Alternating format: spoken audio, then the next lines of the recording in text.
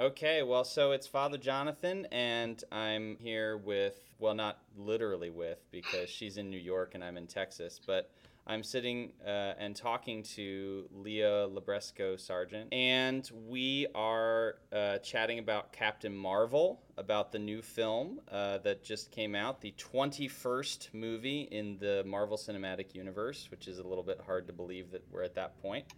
And so let me ask you first, were you familiar at all with the comic book material before you went in? Only a tiny bit, and mostly because I read the first Kamala Khan collection of Ms. Marvel cartoons, and then learned a little bit about Captain Marvel through that. Okay. So, but none of the Captain Marvel books themselves. Nope. Okay, so this is interesting. Okay, good. So you're sort of a blank slate in that way. Like not entirely because you've seen a lot of the MCU and you've seen other stuff, but you didn't come into it with like expectations in that same Right. way. See, and I did. Like I love this character and the comics, and I'm sort of like in awe of the fact that people actually know the name Captain Marvel now. It's like really weird to me because it's been so obscure for so long. So let me ask you then. So what was your first impressions of the film? Well, I think overall I enjoyed it. I agree with folks who think it's kind of in the middle tier of Marvel movies, Hmm. and I think mostly that's because it feels like the movie just wound up pitched a little younger, or rather a little simpler, since kids are actually more up for nuance than people assume, than it would have been ideally. Hmm. Okay. So, and we're gonna. By the way, folks, we're gonna try to avoid spoilers, but we're not gonna promise to avoid spoilers Oh yeah, I because didn't assume I was promising to avoid there's spoilers. too much here. So maybe what we'll do is if we're gonna really say a spoiler, we'll I'll we'll give we'll a give verbal fair warning. warning. So we'll start out a little more general. So, but can you say what you mean by that? Like, what makes it simpler than Sure. the other films? So, not necessarily than all the other films, than what kind of it felt like they'd set up in the movie itself. And I'll start vague, and then I'm going to give a warning. Okay. The movie places Captain Marvel as a Kree soldier in the war against the Skrulls. And gradually kind of implies to us or reveals to us that this war is a little more complicated than we or Carol at first realized. And now I'm going to be a little more specific, so you can scrub ahead or pause, go see the movie, and come back. The movie kind of takes us from a very simplistic Kree good, Skrulls bad to a more complex, but actually ultimately pretty simplistic Skrulls good, Kree bad. And I was a little frustrated by this because it seemed genuinely interesting to ally with people who were mixed. But there's just kind of a throwaway line that, of course, the Skrulls also have blood on their hands. But from the second we shift to being on their side, the real menace or frighteningness of the Skrulls is treated as a joke. There's no lasting consequences to a Skrull impersonating Maria to her child, which is terrifying. And from that point on, the Kree are pretty much simply malevolent. And we never really even see an illustration of what we're told is one of the Kree virtues of self sacrifice. It's interesting because people talk about the sort of retcon that happens with her origin story. I was not bothered by that so much. She's a character with a sort of weird origin that develops over time. She really has three or four origins in her history. And so, kind of melting them all together in a way that's going to make sense to a movie going audience requires a little bit of alchemy to achieve. But I thought that the kind of the strangest move in some ways was to make the Skrulls seem, from a comic book perspective, was to make the Skrulls seem like completely innocent creatures. I get why they make that shift in the film as a narrative device, but as a like ongoing thing, I mean, the Skrulls do lots of terrible things. We see them do at Yeah. least one terrible thing here, and we see the Skrulls by infiltrating, direct shield agents to take out a comrade, right? Like those are actually serious things. It doesn't feel like the Skrulls, even if they themselves are refugees, are treating the personhood of the people they're hiding among very seriously. Mm-hmm. The movie, I think, doesn't ultimately ask us to take that as a weighty matter. Once we're on the same side, the Skrulls are pretty comic and charming. Yes. And I think Ben Mendelsohn is great in the role, to be clear. Yes. Do you feel like that was there was an attempt with that plot twist to make some kind of a statement with it, or was it just sort of like an easy way to make the movie more interesting? I mean, I think the statement isn't a very pointed one, which is fine. Movies don't work very well as an exact analog for particular political conflicts. I think the main statement is when you're in a position where you point a gun at someone, make sure you're right to be doing that, right? Like we have Captain Marvel as a soldier who hasn't done that much thinking about the nature of the war she's involved in. And I think that's a good message for anyone with power over someone else. Yeah. Okay. So I would say, like, as a whole, I would probably agree with you that this is kind of middle tier for the Marvel Cinematic Universe, maybe upper middle tier. It's really just laying the tracks for stuff that they will probably do in the future, and I think anytime that's what you're doing, it almost has a prequel feel to it, even though it's not a prequel.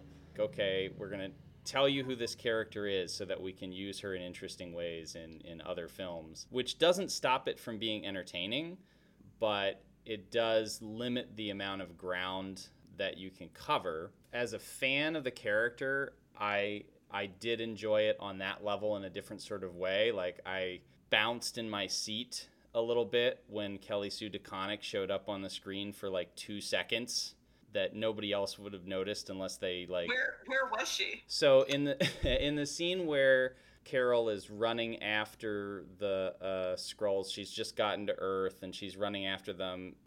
Eventually tracks the one down into the train, and stuff goes from there. She is running by various people, and one of the people that goes by her is Kelly Sue DeConnick, and it's like nice. 2 seconds. Like if you didn't know, you would miss it, but like I'm like oh. That's really fun. So so that was like a nice Easter egg. And there are other things like that too that in some ways I think don't even work as well in the movie, like the cat who becomes this pivotal, I don't know what you would call it, story device character, sort of. And I've been listening to, ever since I saw the film, I've been listening to some other folks' review, and you can tell who has read the comics and who hasn't, because some people are like, I don't understand why they put this cutesy cat in the film. It's just this like weird like animal comedic thing. Why would they do that? Not realizing that it's totally a throwback to something that Kelly Sue DeConnick wrote. I enjoyed the cat without any further context. The cat was simply enjoyable. Alexi was convinced going in, just from the prominence of people talking about the cat. He's like, the Skrulls are going to impersonate the cat and then take out Nick Fury's eye as a Skrull cat. And I won't specify whether or not that turned out to be true, so that I'll leave as a question for people who are. It's just like that was Alexi was very sure going in we were going to see a Skrull cat. I think at this point we've pretty much punched the hole in the spoiler ceiling. We can probably say whatever we want.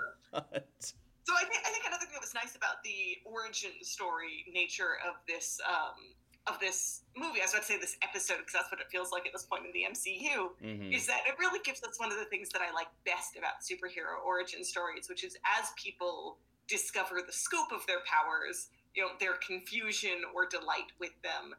Spider-Man, breaking parts of his bathroom as he adjusts to his power is great. And Captain Marvel's reaction near the end of the movie, as she kind of experiences the full scope of what her power is, having understood them as more limited than they were, is delightful. There's a moment where she smashes a ship, not with her fist, just straight chest first flying through it, because she can, in this kind of moment of ebullient destruction that I really like. Yeah. And you have to assume that by the time we see her again in Endgame, we're going to see a more mature Captain Marvel who has more of a grasp of her powers. They aren't such a surprise to her. And seeing this really joyful moment of discovering them was delightful. Yeah, well, presumably because she's had at least in the timeline they've created for her, she's had 20 some years now to get used to her powers. Right. When we see her in Avengers. Yeah, I mean, I think you're right. Like there is something wonderful about that sort of discovery. I am a little bit.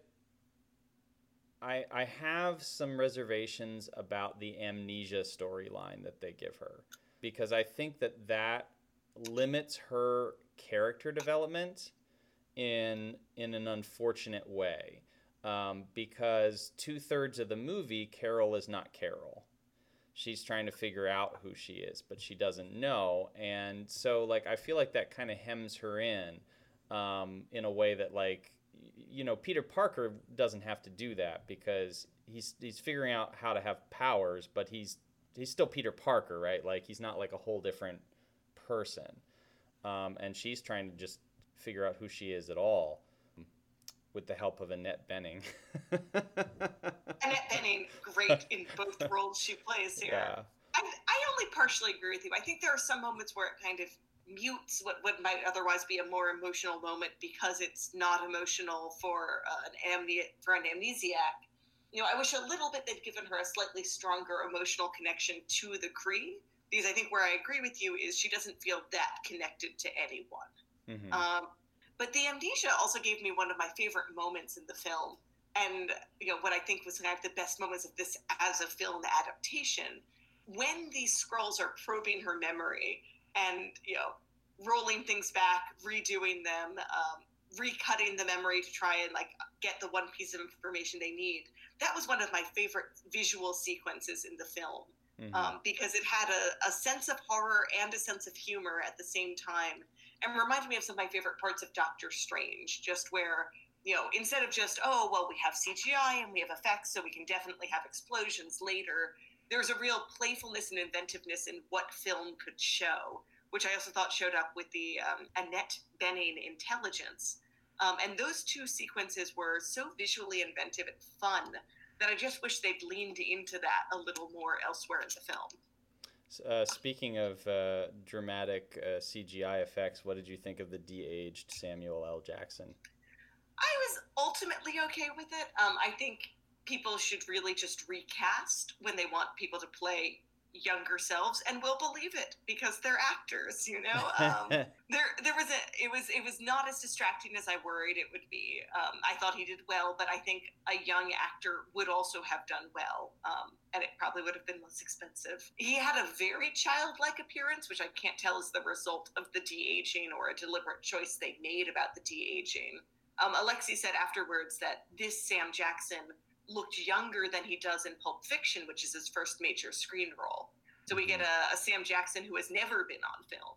Yeah, he looked a little bit like he did in The Long Kiss Goodnight, if you've ever seen that, which is from... I have not. It's from around that same period. It's probably from 1995, which is about when this film was set.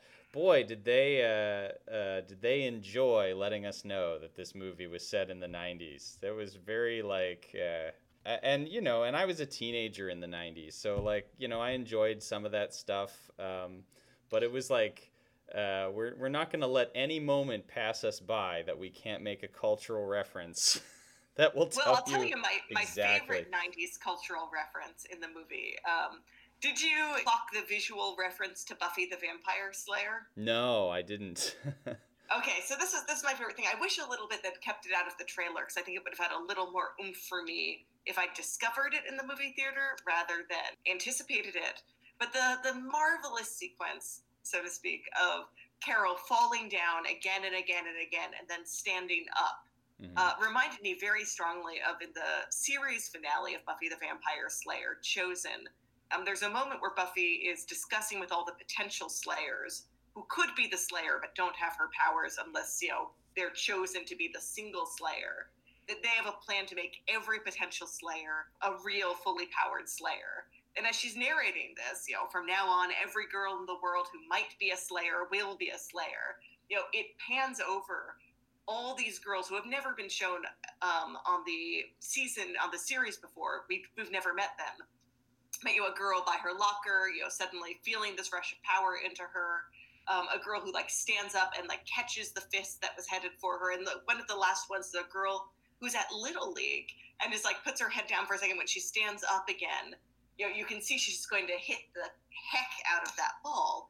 And we see one of the times Carol gets back up is a Little League shot that strongly reminded me of that Buffy sequence, which ends over that Little League girl with "Make your choice. Are you ready to be strong?" And I think that was also the most effective part of, what does it mean to have a female-led hero here? For one thing, it's in continuity and a dialogue with other female heroes. And for another, it reminded me favorably of Jessica Jones, where they told a more specific story about what kind of threats women face, where this is ultimately a story about gaslighting and being lied to about what your strengths are by someone who wants to control them. Mm-hmm. Yeah, it's, hey, we managed to go like 16 minutes before we even got to the female hero stuff. So I think we're probably the first podcast about this film that that has managed to do that. But that is one of the questions I was going to ask you is, what did you think about the way that they sort of work with the idea of her as not just as a hero, but as a female hero, and how they portray that? I think pretty well. I think, it's a tiny bit like with other things I liked about the movies. It feels like I want them to go one notch more sophisticated than they did. Just like I'd like the Kree-Skrull War to be one notch more sophisticated. But, this is one of the elements where it's just most viscerally satisfying. The falling and getting up made me cheer when I saw the trailer, even before I understood kind of the scope of what it was doing in the movie. And, the way that her mentor is ultimately holding her back is, a question people have to ask in real life, not always as a deliberate thing and not always as part of a complicated cosmic war. But, is this person who's ostensibly helping me telling me the truth about who I am? Or are they kind of deliberately or accidentally continuing to repeat kind of the lies that have held me back? And I think that's a great storytelling choice, just like, the use of Kilgrave's powers was fantastic in Jessica Jones. And it made it a really satisfying movie, especially for Carol's final confrontation with her mentor. Mm-hmm. There's been a lot of sort of like chatter and commentary about this movie as a feminist project, or this, that, and the other thing, and some people feeling like it went over the top in that direction. Some people feeling like it didn't go nearly far enough to make some sort of feminist statement. I kind of felt like it was first of all, like there was too much pressure loaded onto this for that. You know what I mean? Like okay, so it's the first female-led movie in the MCU, which is a big deal because we've had 20 others, but she's not the first female superhero we've seen at all. And we don't know her in the same, like when Wonder Woman came out, which is obviously not the MCU, but like we know Wonder Woman. Wonder Woman has a cultural significance that Captain Marvel doesn't. So they had to do a lot of work with Captain Marvel so that we get who she is. I don't think you can talk about this character and avoid the reality of who she is as a woman, right? Like the fact that she was in the Air Force, and like all of these sorts of things like are a part of her reality. You point that out well, that like the kind of story that's being told there is a story that I think is going to be familiar to a lot of women. Is it oversimplified in places? Probably, but I think that's a product of the whole film being oversimplified. Yes, I was pretty happy with how they handled this storyline and kind of this element of the movie, relative to the war itself, etc. Yeah. I did feel like it was a little too on the nose when, her great realization battle scene, they start playing "I'm Just a Girl" by No Doubt in the background. No, it's the most 90s thing to just like go all in on the like too on the nose music stuff. I'm all for it. Yeah.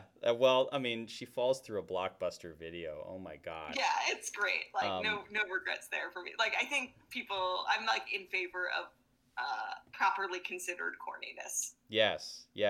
May very well be my favorite Stan Lee cameo. Oh yeah, that was lovely. You know, because you really like, it's like, oh yes, okay, this is the 90s. One of the things I did find a little disappointing about this movie, it was cool to see Ronan turn up, and I thought they did a good job making the cameo interesting for fans who are connected for the larger MCU without really breaking what I think is true about this movie, which is it stands well on its own. You don't have to already care about Nick Fury to care about him in this movie, and it can be an entry point to the MCU for anyone who wants it to be. But what we know about Ronan in Guardians of the Galaxy is that he's a Kree extremist who's going further than the rest of the Kree are to wipe people out.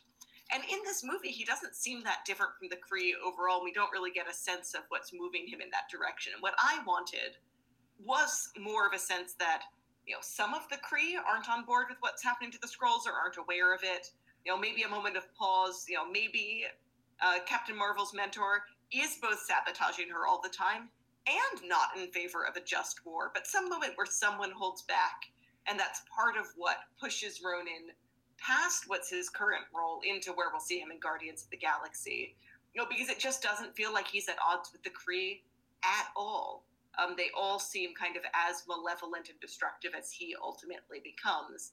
And I want more intra-Kree politics of how do we justly pursue this war, and what really gives Ronan his sense that the Kree have pulled back from it. Yeah, so that's interesting, because one of the things I was confused about is there is a scene where Jude Law, whose character name escapes me at the moment, let's just call him the Young Pope.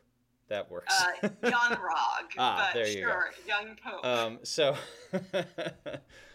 he's like, he's talking to Ronan over some sort of subspace channel or something, and lies to him about what's going on with Carol and where she is.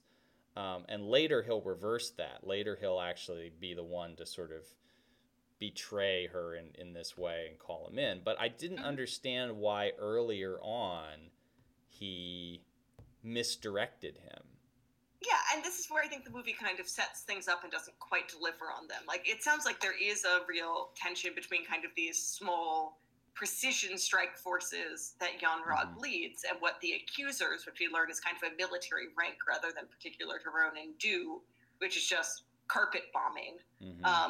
And I would have liked them to lean a little into that tension and that sense of, how the Kree choose to carry out this war. And, what Yon-Rogg thinks about his role in it and what Carol thinks about her role in it, a little bit more nuanced than what I did was wrong and now this new thing is right. Especially because I don't really believe that as Captain Marvel flies off, that ultimately the solution to the Kree-Skrull war is going to be that she punches everyone into peace, right? I thought the movie is setting us up for kind of an interesting question of what kind of eucatastrophe is necessary for there to be reconciliation. And I think most of that's going to happen off screen, but I'd like a little more setup to figure out it's not just, I need to go threaten the Kree enough so that they stop threatening the Skrulls. Okay. I'm just super into stories about how people try and stop a war going on all around them. And I'd recommend the City of Brass, Kingdom of Copper fantasy series on that front, which I've just been reading myself. Well, I was just going to say, this story is rife for fan fiction about what happens internally in the Kree world. And Leah, I think you should totally write some sort of... I would read that fan fiction. Yeah, it'll be just an intense, diplomatic internal politics fan fiction. All meetings, all the time. Very little tension. Absolutely. It'll be wonderful. I would also like somebody to explain to me why the Kree are sometimes blue and sometimes not. I asked Alexi this, and he just said he thinks there's natural variation, and maybe some of the Kree who have more human-looking skins are the ones who wind up going undercover, as Mar-Vell does, rather than that she puts on makeup every day to hide her Kree face. But who knows? I also was confused about this. Yeah, indeed. Any last thoughts about this before we sign off? We've managed. I would definitely recommend it. I think I always want folks working in kind of large franchises to to feel more empowered to lean into the weirdness of the particular property they're working with. And I just wish Captain Marvel, I think it's good. I wish it had gone like 10% more in the direction it was already going. Yeah.